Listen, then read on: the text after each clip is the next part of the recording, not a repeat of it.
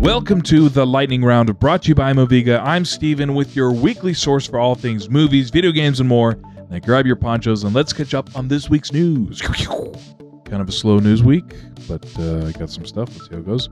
Rumors suggest that Aaron Taylor Johnson is in the running to take the 007 mantle. He's reportedly met with producers and is now being seriously considered to don the tux. Didn't see that coming? Dave Bautista has confirmed that Guardians of the Galaxy Volume 3 will be his last outing as Drax, saying that he doesn't necessarily want the silly character to be his legacy, but rather some more dramatic roles. Can't argue with that, though I will miss seeing him in the MCU. That is whenever he lets himself be seen, you know what I'm saying?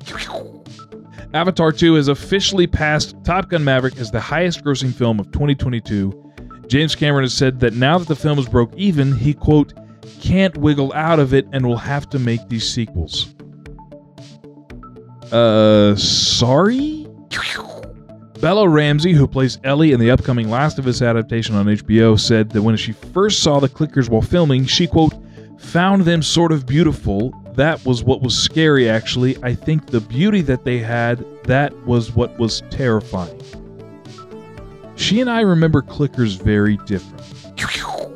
Well, it looks like the storm has passed. Be sure to check out the Moviga podcast on Spotify, Apple Podcast, or anywhere you listen to that sort of thing, where we're talking all things movies, video games, and more. I'm Steven, and thanks again for joining me this week for the Lightning Round.